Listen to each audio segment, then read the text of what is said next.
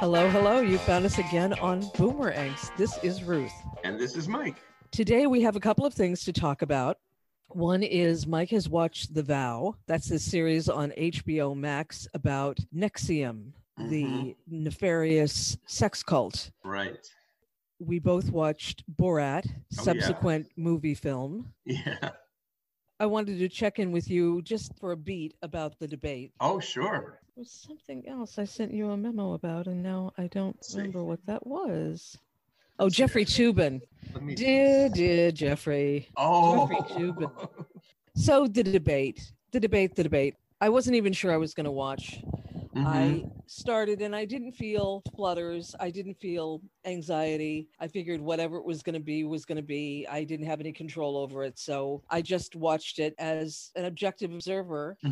I still find Donald Trump's lies very difficult to take. Yeah. Especially when he's talking about the coronavirus and how we're turning a corner on it. Any forum that paints him as legitimate is trouble. I agree. There they were. And they said what they said. I felt that someone else's description that Trump lost the first debate and Biden won the second one was accurate. That's clever. I heard too that the real winner of the second debate was the moderator. Yeah, she did a great job. And she was brilliant. Christine Welker. I wasn't sure if she was a woman of color or not. It turns out she is. She's Black. Identifies as Black. She has to be Black because Maya Rudolph played her. Maya Rudolph played her on Saturday Night Live, so she must be Black. She does play white women sometimes. So I guess that's enough said about that. No reason to go on about it. I guess not. Hey, I voted today in person. Did you? In person? It was great. It was so much fun. And it worked, and I voted. I found it a very gratifying experience when I took my little ballot out of my car, went to the little ballot box and shoved it in. And then I did that on Friday night. And today I got a notification that my ballot had been received and would be counted. Great.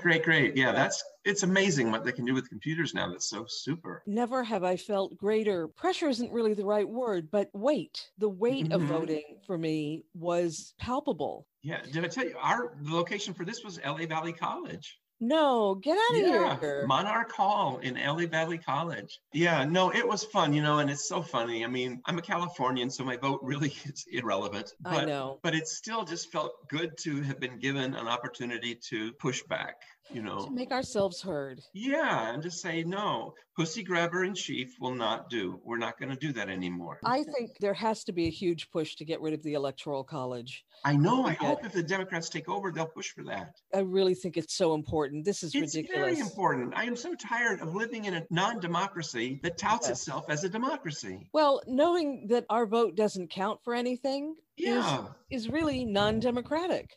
That's what I'm saying. Yeah, it's got to change. Yeah. I don't know if it's going to does that require a whole redo of the Constitution, like an amendment to the Constitution? I think it would have to be an amendment, and I think it would take 51. I don't think it would take 60. That sounds doable. That's one thing this election has made really clear is that the Republicans at this point can only win by cheating. And that's why, like in so many states, they've got all these lawsuits to try to lower the voting rate, keep people from being able to vote at the curb. What was that in Alabama? They had a measure where you could vote from your car. They said no. Yes, and they ruled that out for people who are like me, infirm, and who are just COVID nervous, whatever. Yeah. I mean, it's just so clear. That's the only recourse they have now is trying to suppress the vote. They can't win by making their case for where they want to take the country. It doesn't make sense to me that we don't have a national policy of voting. Yeah. We should have a national way of voting. Everybody should vote with the same kind of machines or paper ballots or whatever it is, because it's state by state. And that's what makes it so messed up. Yeah, I think we have to accept as a country the fact that this division into states was useful when we founded ourselves. And all of that. And it was important to have different jurisdictions that could do things differently.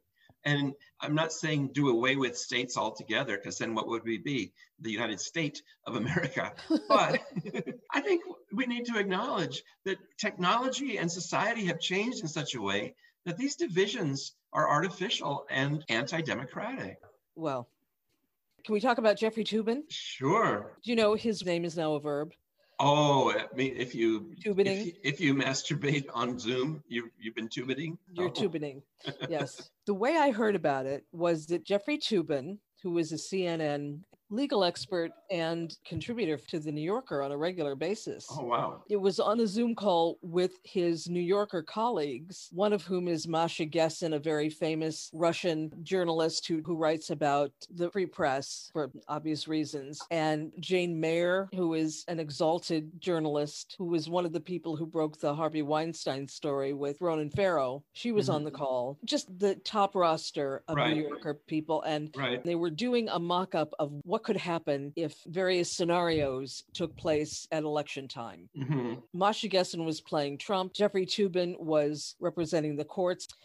And there was a breakaway session. Toobin thought that he had muted his microphone and clicked off of Zoom. He turned to another computer that had a conversation going with some woman and proceeded to masturbate in front of all of the rest of his friends, rabbits, and relations. Yeah. And then his associates looked on in horror once they realized what was going on, but he turned back to them afterward as if nothing had happened, not realizing what he had exposed of himself. Right. Poor choice of words, but you know what I mean. Yeah, I get it. And this is the piece of it I don't know, how he learned what had happened. If someone said, oh, Jeffrey, by the way, or if they all waited until afterward. It turned out the description of it was in Vice magazine, so that may have been where he learned about it. He never apologized for actually masturbating in front of his colleagues. He said, oh, I thought the video was turned off. Exactly. He said it was embarrassing and it was some word that means cringe-inducing. He has a distinguished career, but I don't believe he can claw himself back from this kind of humiliation. I don't feel that strongly about him. I respected him. I was very interested in his writings. And I didn't see him as a CNN personality because I just don't watch that cable channel. But, you know, you think about, okay, so he made this mistake. He made a mistake. You could say it was an honest mistake. You could say it was maybe not an honest mistake. Having been married to someone who had issues around these kinds of things, you do wonder if someone wants to get caught. I totally agree with you. At the same time, I don't even know if the analysis needs to go that deep. I think it's just certain mistakes wreck you. Whether that's fair or not, I don't know. Well, but I mean, he's supposed to be a professional. So a professional journalist doesn't jerk off in front of his computer at the same time that he's having a Zoom meeting, whether he thinks his camera is on or off. It's just professionally disqualifying. Obviously, he is in the grips of something that he can't control. Apparently. When I heard about it at first, you know, they were couching it in these terms of he exposed himself to his colleagues. That's what I thought. Maybe he's sitting around his house naked. And I thought, well, that's not so bad. People do that. But then, then it came that he was actually busy. Very, very busy with someone else apparently on the other side of the screen. I wonder if he used a fleshlight like they had in Borat, which I know we're going to speak about later. Should we just roll right into Borat? Did you see the first one? I did see the first one and I just loved it. I loved it. The scene that stands out in my mind, but when he shit into a bag, when he was the guest of a very ladylike Southern woman who had invited him to a dinner party. Oh, yeah. She was a manners expert. Maybe so. I think she was a manners expert. But he came downstairs with it in a bag and was trying to give it to her. And she was like, oh, no, no, no. And the scene in this one that reminded me of was the scene where Tuta had masturbated in the women's bathroom and came in to talk to the Republican women's forum about it. Yeah. Take off your panties. Your hand will not be eaten. I love him. I love the fact that it's childish, junior high school almost humor about body parts and things like that. But I like that he mixes that with social and political commentary. I think it's kind of a cool formula. It's brilliant the way he does it. And I loved the young woman who played his daughter. Yep. I saw her interviewed today. I saw the two of them Oh. interviewed. Well, I watched a YouTube. I think it was from a while back, not too far back, because the film just came out, and she was just as adorable as she is in the movie. Does she have a Bulgarian accent? She 'Cause does. She truly does. What- And you can tell she's so gaga about having arrived in this position of Hollywood interests, and very savvy. And he said they interviewed or auditioned 600 people, and that one of the strengths that she had was her ability to mix and converse and interact with these different types of American society figures, rednecks and whatever, debutantes and the whole thing. And she was so at home with this whole concept of punking these real life people. And she was so game. Oh my God. Yeah, She was yeah. So willing. Yeah. My favorite thing in the old movie, I don't remember what happened in the plot to require this. There's one scene where he gets in a fight with his producer who comes on the trip with him. Great. And they're running around the hotel. They're running around naked, or maybe in their briefs. No. They were naked. They were totally naked. And they end up, I think, in the hotel room, they're wrestling. Yes. But they're wrestling in a way that looks very sexual. And it's so silly. I don't know why, but it just cracked me up. I loved the first one. I screamed, laughed at it all the way through. In this one, though, I have to say the pinnacle for me was the fertility dance. Same. I'm totally with you on that. I'm totally with you. I was so horrified and I couldn't stop laughing. I was painfully, and it's a lot to laugh when you're alone in your house watching a film. It's true. Because there's something about the community of an audience that elicits a lot more of that. Oh, we could have done that Zoom thing where we watched it together. We should have, yeah. Should have next time. Yeah, the fertility dance was awesome. I was disappointed by the Giuliani. I didn't think it was quite as creepy, incriminating as I expected. I thought it was a lot of sound and fury signifying nothing, actually. It's just a publicity stunt. He was tucking in his shirt, although certainly if she had taken it a different direction, I have no doubt that he would have gone with it.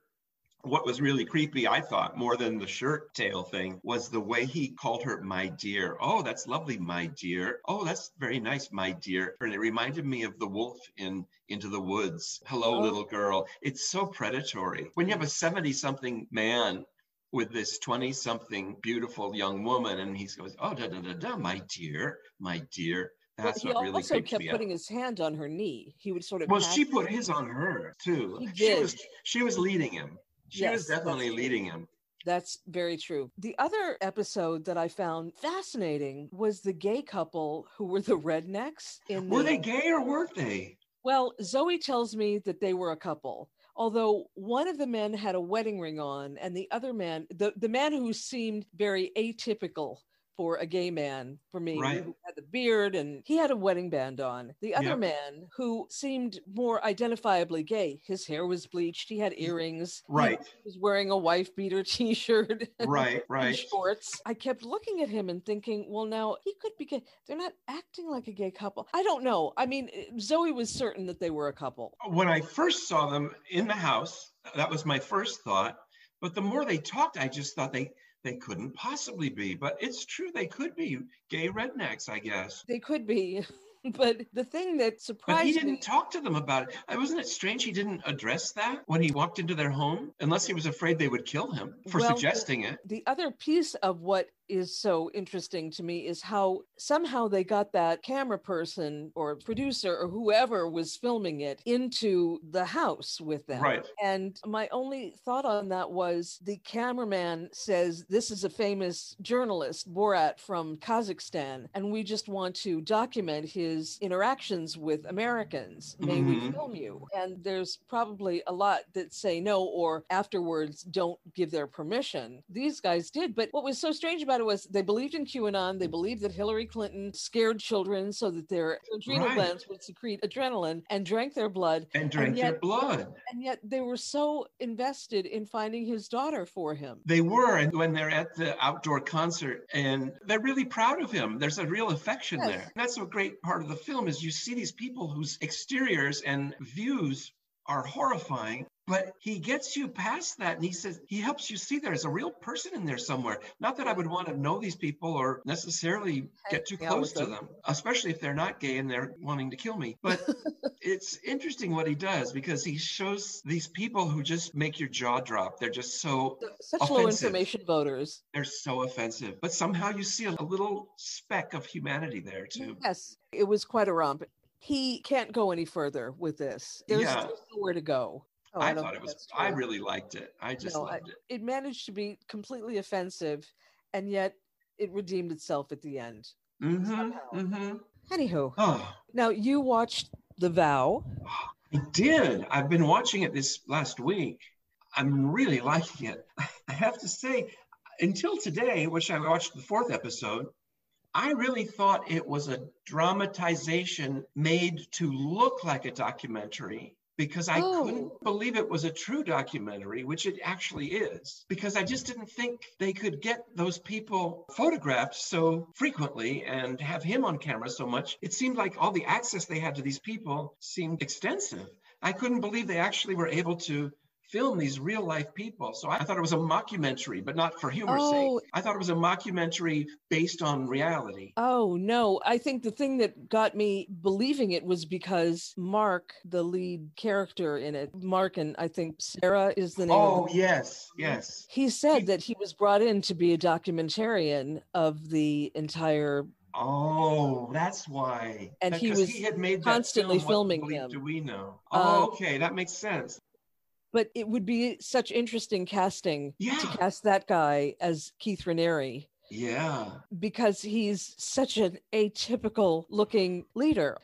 Although a lot of what he says is compelling before you know. Absolutely. And I thought of you, did you think of yourself when they were talking about having those, I forget what they call them, stories that you tell yourself that you have to get over, you have to break through them. A lot of people have, it's almost like they have a sponsor relationship with someone. Yeah, like limiting beliefs or something like that. Yes. No, it had shades of Christian Science, and it had definite shades of a past relationship I was in. Yeah. But also the brainwashing where you idealize the perpetrator, and the perpetrator is very consciously, has already studied up on hypnosis, and they're not just a natural, I mean, they are naturally charismatic, but there's method in what they're doing, and it's hard to see that. And when you start to feel like something's not right, one of them that's finally out, Sarah, she's talking to one that's still in and trying to get her out. And she said, those feelings you're having that something's not right, those are important feelings. Those are human feelings. You need to listen to those feelings. And boy, I have so much experience with hearing those voices and discounting them. Squashing them, yeah. Yeah. Me too. Until you can't anymore. Finally, there's a breaking point for the lucky ones of us. There's a breaking point where even though we think we're wrong, we just can't keep going. Have they met Catherine Oxenberg? I think she is episode. She's the mother of India. Yes. She just came in this episode. Okay, so there's a lot more of her. Okay. And I heard that there's going to be a second season. I heard that too. Which I don't know what that's going to be about. Maybe I don't know. I haven't gotten to the end of this one, but I imagine they go to his conviction, but maybe not. Maybe. I don't want to spoil it for you. I appreciate that. I appreciate that. I don't even know how many episodes are in the season. It's not 9. A whole lot. No, 9. Yeah. Oh, I thought there were fewer. As more and more is revealed about Keith Raniere and how he operates and his own psychology being revealed and how maniacal he is, because in the first episodes, he doesn't seem maniacal. He seems very intelligent. Totally. And very eloquent. But boy, I think all those movements, including like EST and all those manipulating money-making schemes that are based on the idea of self-improvement, they really know how to zero in right away on your sense of, I have a dissatisfaction. I feel like there's something I want to do, more I want to do, but I just can't seem to get there. And they find that and they go for that. And these were all intelligent people. It's like, I think that Trumpism is a cult as well. Yeah. So you have to have somebody at the center of it who is so compelling that you will give your life for them, especially the women. You'll get into that later, but they are so rabidly loyal to him. Yeah, a core part of their identity is their loyalty. That's what they feel is valuable about them. Yes. So they can't let go of it. Yes, exactly. One point that Sarah, the renegade, said in the episode I just watched was they don't recruit weak people. They recruit successful people. Because that's who they want there to bring in the rest. That's right. And they want to recruit the highest echelon of people to bring in more money, to bring in more fame, to perpetuate itself. And there's a focus, like Scientology, there's a focus on celebrity. Yes, very much so. I never saw whatever show Allison Mack was in. But Smallville? I didn't either. Yeah, that's it, on the CW. But I guess that was a big enough credit that she was very attractive to them. And she was ripe for the picking. Oh, God, I watched the most blood-curdling scene today. It's a flashback where he's recruiting her. And he says, what really excites you? What's experiences that you feel are pinnacle experiences? She says, well, it's around performance and art. She says, if I see a movie or see a piece of artwork, it can move me so much. She says, I feel such joy. And he says, well, you know, the joy is coming from you. It's not coming from the artwork. Couldn't you still have the joy and do away with the artwork? And she literally starts to cry. And he says, why are you crying? And she says, I don't know. I just feel like I don't think I have it in me to create that joy without the artwork. So he takes something she loves and he turns it into a weak. Oh, it's so dastardly. Well, he's another sociopath. Yeah. And it is kind of nice to see it when you're not the victim of it. And it helps you kind of put things in place in your past. I'm glad you're watching it. It's fun to talk about. I'm enjoying it. Did we hit all our topics? I think we did. So it's time to say goodbye to our boomer friends. Yes, goodbye and good luck. And oh boy, we're almost there. Yeah, by the time this is heard, which will be next Sunday, it will be 3 days. Doesn't seem possible. Well, bye-bye, boomers. Stay safe. So long. Hang in there. We're almost there. Almost to the home stretch. Okay. Bye-bye. Bye-bye.